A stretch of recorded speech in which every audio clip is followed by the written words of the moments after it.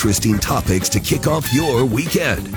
Looking at the news with an eye of faith. This is Friendly Fire with Stu Kearns on the voice of Lincoln, 1499.3 KLIN. Good morning, Lincoln. You're listening to Friendly Fire on the voice of Lincoln, 1499.3 KLIN. This is Dan Alberts. I'm substituting in for Pastor Stu Kearns. I hope he and his wife are out having, I think they're on vacation. I'm hoping they're having a relaxing, great time.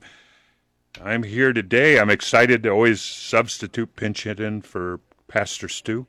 I'm always excited to have a guest in studio that can help us have insight, talk about tough subjects that we often disagree about. So the idea about Friendly Fire is that we can disagree on subjects without being disagreeable. And I hope to do that today. I have in studio with me is a neighbor of mine, lives one block behind us in the East Campus, University of Nebraska East Campus neighborhood. Her name is Danielle Conrad. Danielle was past Nebraska senator. She and her husband Tom have 2 children, and they're great parents, so I know they think life is precious. I watch how they take care of their young children. Danielle's now running again for District 46, the state legislature, and she just resigned from the American Civil Liberties Union, ACLU, and most of you will know a little bit about the ACLU. They've got it's sort of a liberal bent organization that tries to protect the civil liberties of all citizens of the United States.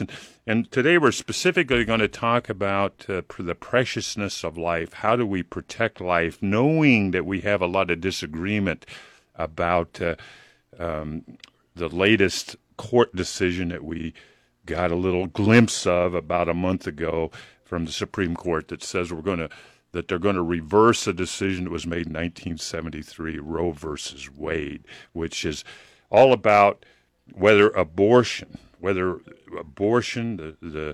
is a civil liberty, is a right protected by the Constitution. In 1973, the court said it was.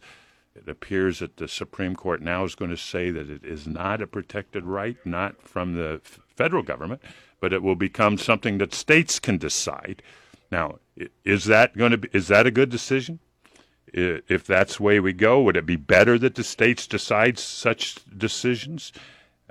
Would that protect more life? Will there be more fetuses, unborn children that become born children? Will there be less abortions, or will there be more abortions, or will it have anything to do with it if states like Nebraska and other states decide to make the opportunity or the option to have an abortion the right of a female, which it is now, whether that's can be as protected as it has been for almost 50 years. So that's what we're here to discuss. Danielle Conrad is going to be running for the state legislature. She's been in it before.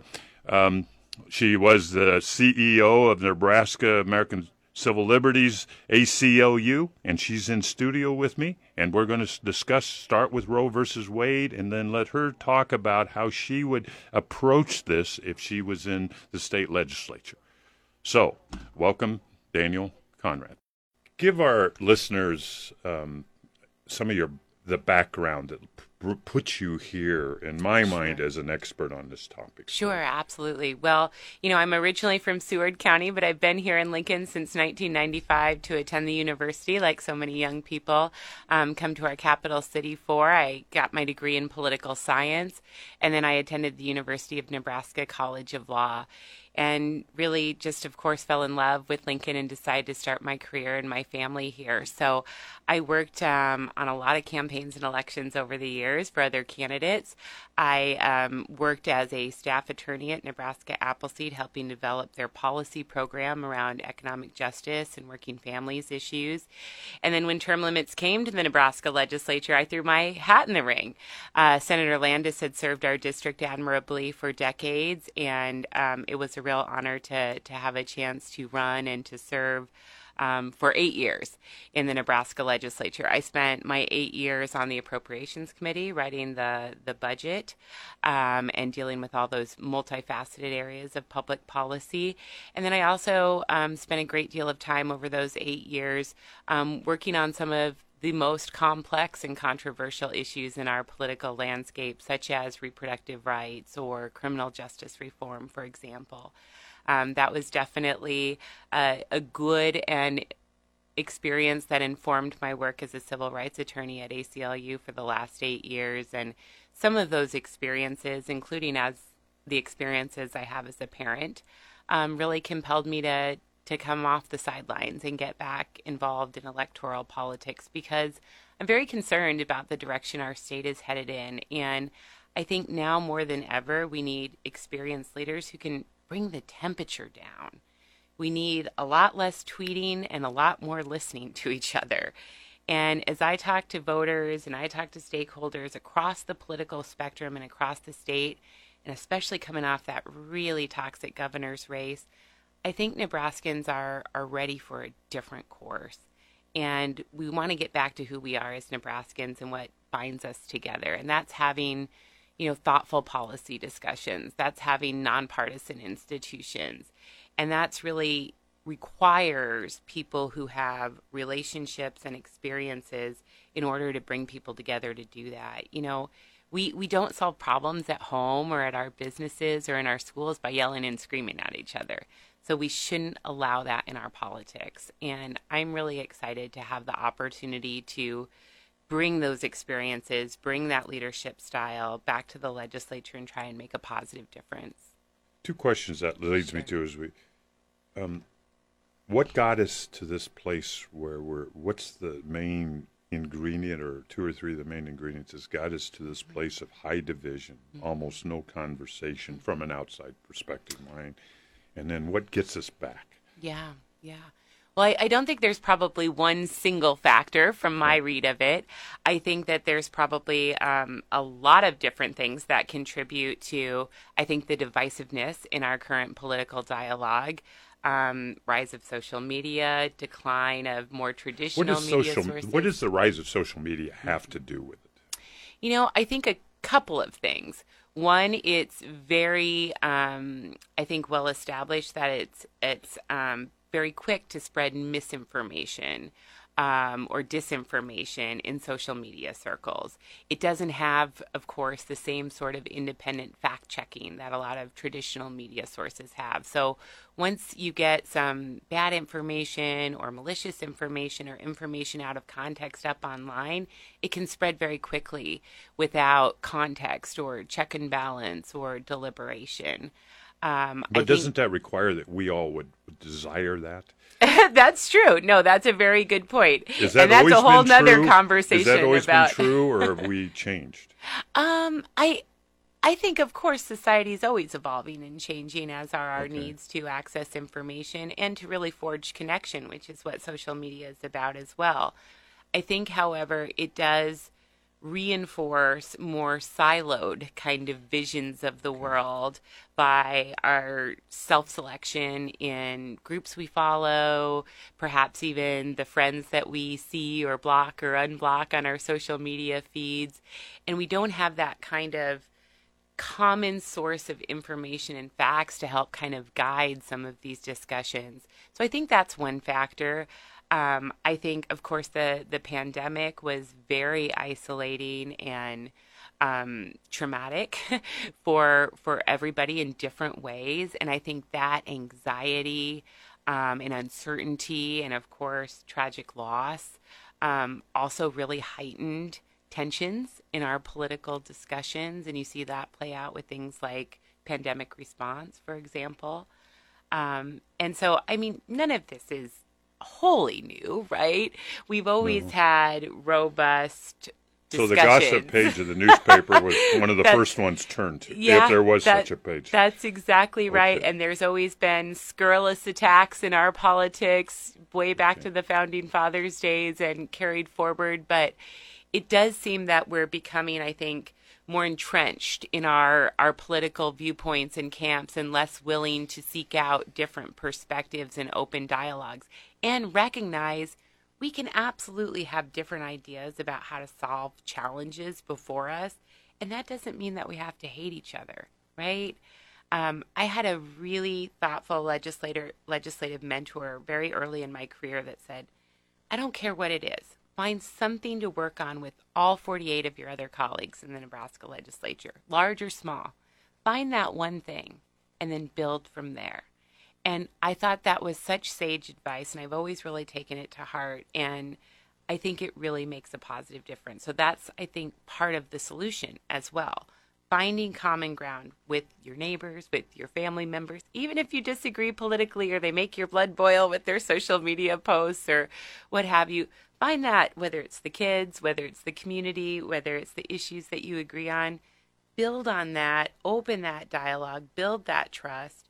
And then that really provides, I think, an incredible amount of goodwill and opportunity when even the more challenging conversations come forward. You know, Danielle, I hope you get a chance to be on Friendly Fire with the host, the normal host, Pastor Stu Kearns, because just what you just said is what he always says Friendly Fire is about, is being able to have a conversation, a civil conversation about topics that we care a lot about. Right. And that's what I'm going to move into as we go, and I would love to talk to you about the preciousness of life and how we're going to move through all the changes that we suspect are coming. That's right. In our legal settings as we move forward.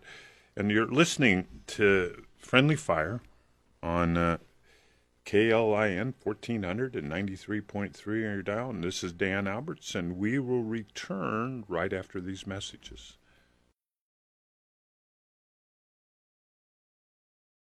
Keeping the topics lively and the conversation civil. This is Friendly Fire with Stu Kearns on the voice of Lincoln, 1499.3 KLIN. We're back on Friendly Fire, just getting started with Danielle Conrad, who's a neighbor of mine. My name's Dan Alberts, by the way. I'm substituting in for Pastor Stu Kearns. Love to pinch hit for Pastor Stu. Danielle is running for the Nebraska Senate? Yes, that's legislature? Right. Yes, that's right. 49 legislators. You could be one of those 49, right. And you have been before. That's right. Yes. So you're back, and you're a parent. You have two children with your husband, Tom, and your husband is an optometrist or runs a... That's a common misconception. You know, we met in law school, and so he's a lawyer and a business owner, but he owns an optical business. His dad was an eye doctor, and so he and his brother kind of took over that core business and then expanded it. But we have people tease him frequently. They say, "Are you an optical lawyer? What are you?" That's not a thing, I don't think.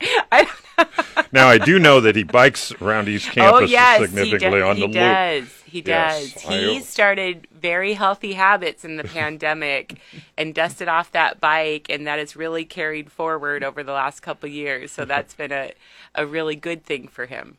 Yeah. Danielle, your background puts you in a great place to know a lot about how we sort of find our way as a community, as a local community, as a state community, and as a national community through this issue that's just recently come back up into the fruitation. How do we protect human life? I mean, we all know about the case Roe versus Wade. In 1973, it was decided that abortion was a fundamental right, protected by the Constitution, and now the Supreme Court has said that was a mistake, in essence, that was not what it should have been, and whether legally that's right or wrong. What Friendly Fire is about is finding what's common that most of us believe and agree with, and then discuss how do we protect or take care of what we believe in and move towards that. Right. And then I want to set a foundational place here that see if you and I can agree. Human life. Would you agree that human life is precious? Yes, absolutely. Okay. Yes. Okay. And I would hope everybody could agree. Well, I would agree. Yes. I would think. Yes. And it should be cared for and protected. Yes. Okay. And the rest of us as a community, whatever method we decide to use, should should come together, integrate to protect that life. Is Right. that a fundamental place? Yes, absolutely. I think that's a great place to start in Okay. recognizing that shared value, because all of these issues, reproductive justice issues, a lot of the other hot button issues in our politics, I think the reason they get so hot is because they're intertwined with our core values, right? With our ethics, Yes. with our humanity, with our lens that we look at the world with. And those lenses can be, informed by our faith, informed by our education, our personal experiences, our professional experiences. And the reason they're so challenging to talk about and find good solutions to is because they're so deeply held and sincerely held. Yes. Sincerely held. And I think we need to start with a lot more respect for each other's sincerely held beliefs in these conversations. Would it be also fair if you thought how people would perceive you and your background that, I mean, you've been the CEO of ACLU, and the letters ACLU can become a lightning rod Sure. for a lot Yeah. of people. Yeah. So would it be fair if people's impression of you that do not know you is that on that bubble you're on what they would call progressive, liberal, close to the edge of that side? Would that be a fair impression? At least I an would- impression. Sure, absolutely. I mean, I've dedicated my career to economic justice, civil rights, Okay. worked a lot on public Okay. policy issues around progressive issues. So, yeah, absolutely. I'll tell you in general, though, whether it's the debate about abortion rights or whether it's where we line up on the political spectrum, I understand that labels are kind of a shortcut to Yes. helping us make sense of the world and understand that context.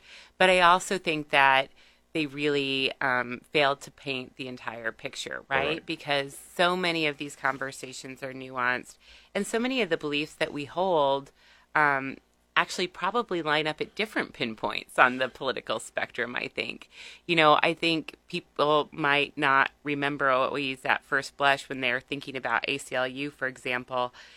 As a civil rights, civil liberties organization, we push back against the heavy hand of government and found a lot of common ground with friends on the conservative side of the political spectrum who don't want government involvement in a lot of personal individual rights, right? So that's very interesting to me, where those political alliances Come are. together. Yes, where they come together, and maybe where they seem unlikely, but that's actually where they're most exciting and most powerful. As it relates to the law now, the Supreme Court decision, the preciousness of life that we fundamentally agree to, what I'd like to discuss with you is what do we do? Where do we go from here? Okay, let's assume that the Supreme Court does say leave it to the states to make decisions about whether they're going to intervene and make abortion illegal. Right. Nebraska would likely do that. Would that be fair if they were given the opportunity? Well, I think it's probably an unanswered question at this point in time. I mean, we have, of course, the leaked opinion from the Supreme Court recently. We don't have their final word yet, but that should be forthcoming sometime this June month, when they right. release opinions. So we'll know exactly what the contours of that are very, very soon. And I think, it's challenging to predict how Nebraska will proceed for a couple of different reasons. Number one, I think it's important that people remember that Nebraska already has a significant amount of restrictions to abortion access on the books. We're one of, I think, only 17 states that are considered extremely hostile to abortion rights. So that's important to remember just in general, that the legal framework in Nebraska is already very restrictive. We're not starting from zero here, right? The other thing I think makes it challenging to make a prediction about is we have, an ever increasingly conservative legislature, according to a lot of different reports. And even this very last year, with a very conservative legislature, they failed to adopt 3 additional abortion restrictions, including one that was, I think, very extreme. It was called a trigger ban, so to speak, is kind of the policy wonk, legalese kind of description of it. But I think why it's considered extreme, because when you look at the actual language, it's not just about restricting abortion care, but it actually brings into question a lot of other issues like access to family planning services, birth control, the availability to pursue IVF for families who are having trouble conceiving and want to start a family very badly. And so because of the breadth of that proposal, and in some aspects the vagueness of that proposal, it really was a bridge too far for many Nebraskans who I think would very clearly identify as pro-life or anti-abortion, but were concerned about those unintended consequences. So there's a lot of chatter in political circles, in the media, that's the proposal that we would see in a special session if the Supreme Court does provide that opening for states to take more action. And I think if we see a mirrored introduction of that very broad, very vague measure, I think it will be hard to pass in the short term because the legislature hasn't changed in any way yet. What that means for 2022, I think, is an open question as well. Okay.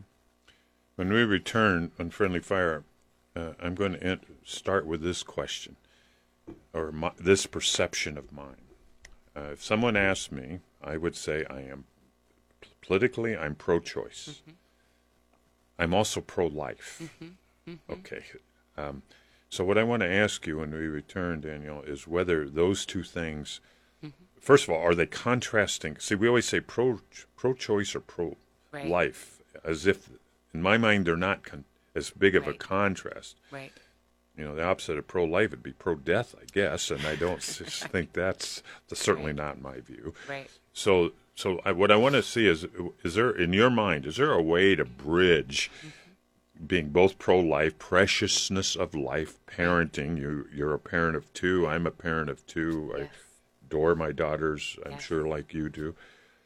Is there a way to bridge that in a way that Pastor Stu, as an example, could go into his congregation and said, the initiatives we're taking will protect life better? So that's what I want to ask you when we return on Friendly Fire on 1400 KLIN 99.3 FM. We'll be right back. Interesting topics to kick off your weekend. Looking at the news with an eye of faith. Friendly Fire with Stu Kearns, 1499.3 KLIN. This is Dan Alberts substituting for Pastor Stu Kearns on Friendly Fire. Warm up your coffee and sit back and listen. And if you don't and if you're on right now but have to go to the store right now, remember you can listen to Friendly Fire, Finishing Friendly Fire on a podcast. Just to go to klin.com and you'll find the Friendly Fire podcasts. And today, if you want to listen to this portion of Friendly Fire, we're talking to Danielle Conrad, and we're just getting into this place where I want to ask you this fundamental, in my mind, a fundamental question, something I hold myself out to be. And if you say it to most people, they'll say, oh, you're just equivocating. Because I'll say I'm pro-choice and I'm also pro-life. And part of my reasoning is that it isn't clear to me that if we had a law that said no abortions, for any reason, let's say that was the world that we chose because we want to protect life. I'm not clear in my own mind that would protect life hardly at all. In fact, I think there's a strong argument to be made that if I really want to protect life, it would be and wanted more unborn babies to become babies that are born and have a chance to live, that I might want pro-choice. And then to enhance how that choice is made by more people. Right. I think there's some evidence to say that actually leads to more babies being born and having a chance to live successfully. That's right. But there's this bridge out there that seems that there's a potential for a bridge between those two ideas. Yes. That I want to see if you can discuss how that might get how we might build that bridge between groups of people that Right. strongly disagree right now. Right. So how would Absolutely. you start that process? Well, I mean, I think a couple of things. One, it's grounded in the research and the public opinion polling in Nebraska and nationally, and our shared experiences, our personal perspectives. You know, when you talk to your friends and neighbors and colleagues about these hot button issues, if you can, if you can talk to them, and we should talk to each other about these tough issues. I think there's a lot of Nebraskans, a lot of Americans who are really conflicted about these issues and who find and understand that this isn't binary, it isn't black and white. There's a lot of gray and there's a lot of nuance and there's a lot of middle ground. I think you can look at experiences we've had in Nebraska, for example, where you see this play out in really interesting ways. You might remember years ago there was a very hot button issue about whether or not undocumented Nebraskans should be able to receive prenatal care. And actually, it was a very, again, interesting alliance of senators across the political spectrum, that some were coming to it from their deeply held beliefs regarding their pro-life values. Some were coming at it from their belief in reproductive justice, that we should support all women and all choices. The Nebraska actually came down on the side of saying, yes, prenatal care for more people is a good thing. It honors the preciousness of life. It honors the agency of people who want to become parents, very much so, and who need the support to get vitamins and checkups and all of those things that help people have healthy families and healthy pregnancies and healthy birth experiences. Yeah, whether those people, whether they were going to continue to live in Nebraska be returned to their homeland. That's Either exactly way, right. That's exactly it's a life. Right. It's a life. Same thing played out when we had, a very significant inflection point in our state's discussion about capital punishment, right? And you saw conservative senators like Senator Laura Epke, Senator Colby Koash, join together with progressive senators like Senator Ernie Chambers and others to repeal the death penalty. For very different reasons, they came to those conclusions, but they came to the same conclusion, honoring their individual faith perspectives, their political perspectives, their personal perspectives, and they repealed the death penalty. Now, Nebraska voters reinstated it through a referendum, but I think that shows how much nuance and how much conflict each of us holds in these really challenging conversations and endeavors. And then adding in the layers of exactly where you started, Dan. What is the proper role of government in really picking winners and losers in those debates that are so personal and so informed by our faith, right? And I think one thing that always struck me in listening to faith leaders come and testify before the legislature in years past, they would say something to the effect of, our goal is not to make abortion criminal. Our goal is to make abortion unthinkable. Now, that's a very different goal than what we've seen introduced in Nebraska and other states more recently, that has significant felony penalties for doctors, for healthcare professionals, and perhaps even more broadly for others who may be assisting women seeking abortion care. There's typically a carve-out for basically like an immunity or an affirmative defense for the women themselves. But we've also seen some pretty scary examples in other jurisdictions where that doesn't always play out either. So when you think about these really significant criminal penalties for Nebraska healthcare providers, there was doctor after doctor after doctor who testified and came to the Nebraska legislature this year and said, I need to make split-second, sometimes life and death decisions to protect the preciousness of my patient's life, right? If there's an emergency situation or an ectopic pregnancy or something of that nature, I may need to terminate a pregnancy to save a life, right?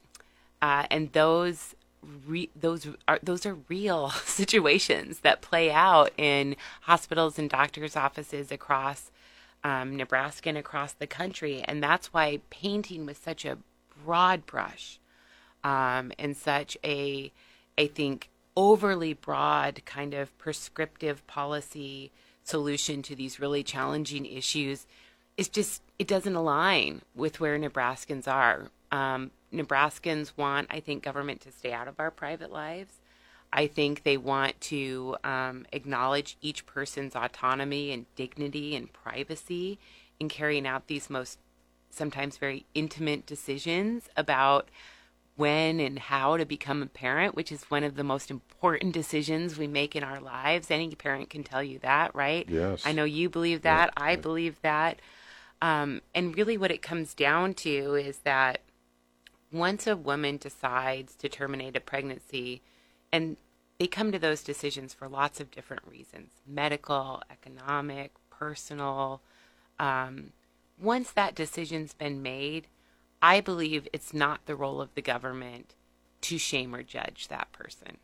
I believe it's the role of the government to make sure access to care is safe, and that doctors are not chilled in their ability to provide that kind of, in many instances, compassionate care.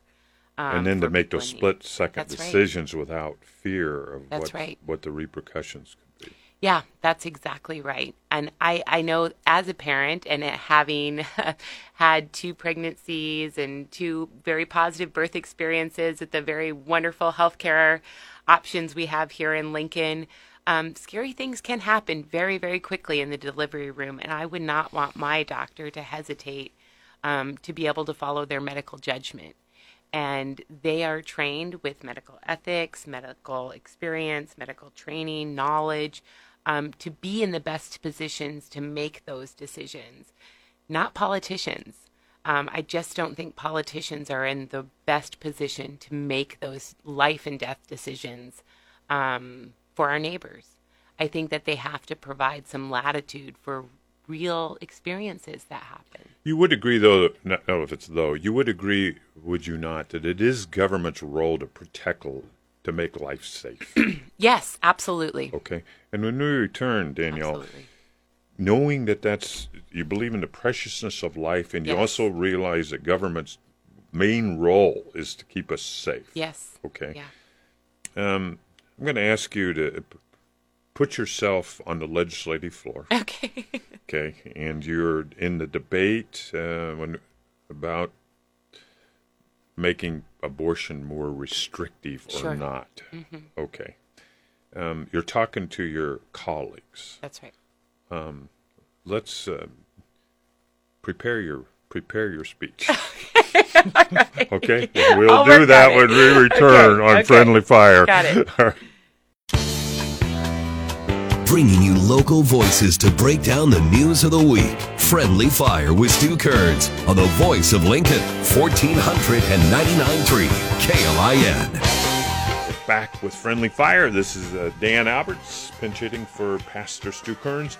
I will be back next week and on the show, and I'm really looking forward. I'm going to get one of the owners of the mill. God, the mill's spread all over Lincoln, and then it's also, it's heading to Omaha. Oh. So if you ever been at the mill and see Dan and Tamara Sloan, the owners, going to have Tamara on next week and discuss how you build businesses like this.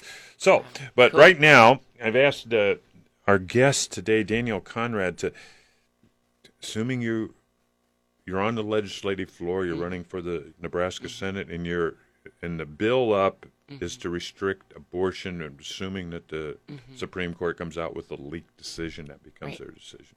And you're talking to your colleagues with all you know about all of these issues, and you want to build bridges with them. Yeah. Tell us what you think what speak to them. Sure, absolutely. Well, I think that the first thing is that, again, we got to turn down the temperature, and we got to listen to each other, and we have to be respectful of different viewpoints, right? And I think right where you left things, Dan, is 100% right, whether it's the shared values of the preciousness of life or the shared values of safety, right? and recognizing that those don't cut in any one particular direction. But I think it's absolutely true that we all want safe conditions for our families, for our community, right? That's at the heart of so many of these really hot button debates, and why they matter so much, because it does come down to personal, family, and community safety. But what I would start with is just exactly some of the things that we've been talking about already. I would be, of course, respectful of different points of view and how my colleagues came to those points of view. But I would ask them to keep an equally open heart and mind as I share some of the perspectives from my legal training, as a parent, as a civil rights attorney, and informed by what Nebraska voters, Nebraska doctors are really telling us, is that we need to really utilize our empathy, our consideration for different circumstances, and we need to recognize that regardless of the contours of the criminal code for regulating abortion care in Nebraska, there has been abortion in the world pre-Roe and post-Roe. And whatever the Supreme Court says this June, there will continue to be abortion. The question for me is whether or not that's safe. And that's safe for everybody involved, including the woman or the parent or the person seeking abortion care. Because it's important to know maternal mortality rates are very high in the United States, much higher than in many of our kind of sister or peer countries. We have some of the most significant disparities in maternal health. You mean between race? Absolutely. Between race and between socioeconomic conditions and rural versus urban kind of splits as well. And so it's really important we take all of that information into account when we're talking about this. And I'd ask people, of course, their vote is going to be informed by their personal beliefs, but I'd ask them to also recognize that we all don't think the same way, right? And when we're governing on behalf of the good of the state and its people, we have to do the most good for the most Nebraskans. And we shouldn't pass a law that is so restrictive that it really pushes abortion care out of reach for Nebraskans who need it. Because all that's going to do is to fall hardest on communities of color, young people, poor women, and rural women. Women who have means will have the means to travel out of state to access care in a state that's more friendly to abortion rights. I think we will also have a negative impact in our ability to recruit and retain top medical talent in Nebraska, and those conversations are already happening because it's a very slippery slope. It's not just, of course, abortion care. When we're looking at the bills that have been proposed, it also has questions for family planning, for birth control, for IVF treatments. And I think that those kinds of consequences are very real and very scary and much broader than maybe some people would think when they think of the two sides of the coin, right, on pro-life or pro-choice. It's not that simple. It's simply not. We have to approach each other with empathy, and we have to approach, I think we have to give respect and trust to women to know what is right for them and their families in consultation with their doctors. That's where the decision should lie, not with politicians. We already have a lot of restrictions on the books, and I think we should instead work to find common ground on supporting families and living our family values, whether that's access to prenatal care, whether that's access to child care, whether that's ensuring school kids can be safe when they go to school from things like gun violence, for example, right? That honors the preciousness of life as well. So there's a lot of common ground, I think, between us if we allow ourselves the freedom to be liberated away from this binary debate. And we really need to take down the temperature, recognize the nuance, and recognize that once a person decides to make this decision, the role of government is not to shame them or judge them. three things, Danielle. One, it sounds to me like you think this issue is much more comprehensive than pro. I do. Right, so I that's do. one. Yeah. Second, you seem to confirm my belief that you can be both Yes. value life Yes. and be thinking that I might allow breadth of decisions as it relates to abortion or not. Yes. Would that be true? And Yes. the third, and you started with this when we were chatting offline, is you're an optimist that this kind of Yes. conversations can Yes. occur. I am. And would you be confident in your colleagues if you join the legislature that you can have these conversations? Well, I am an optimist. It's who I am at my core. I don't know, being a Nebraska farm kid. Maybe that's part of it, coming from rural. I didn't grow up on a farm, be clear about that, but grew up in rural Seward Nebraska. County. Yeah, exactly. And being a parent, I think, is a very optimistic thing as well. You always want a better tomorrow for your family and everybody's family, right? I think it's who I am, and I think it's also helpful in a political dynamic to find that common ground, to see the best in each of my colleagues, even if we have significant disagreements. And I'll tell you why I'm very hopeful about being able to turn down the temperature and have these conversations in Nebraska. You need to tell me in about 10 seconds. We've done it. Our Unicam allows us to do it. But it takes effort and it takes experience. And an individual senator in Nebraska, in tone, content, substance, and strategy, can have more of an impact here than almost any other state in the country.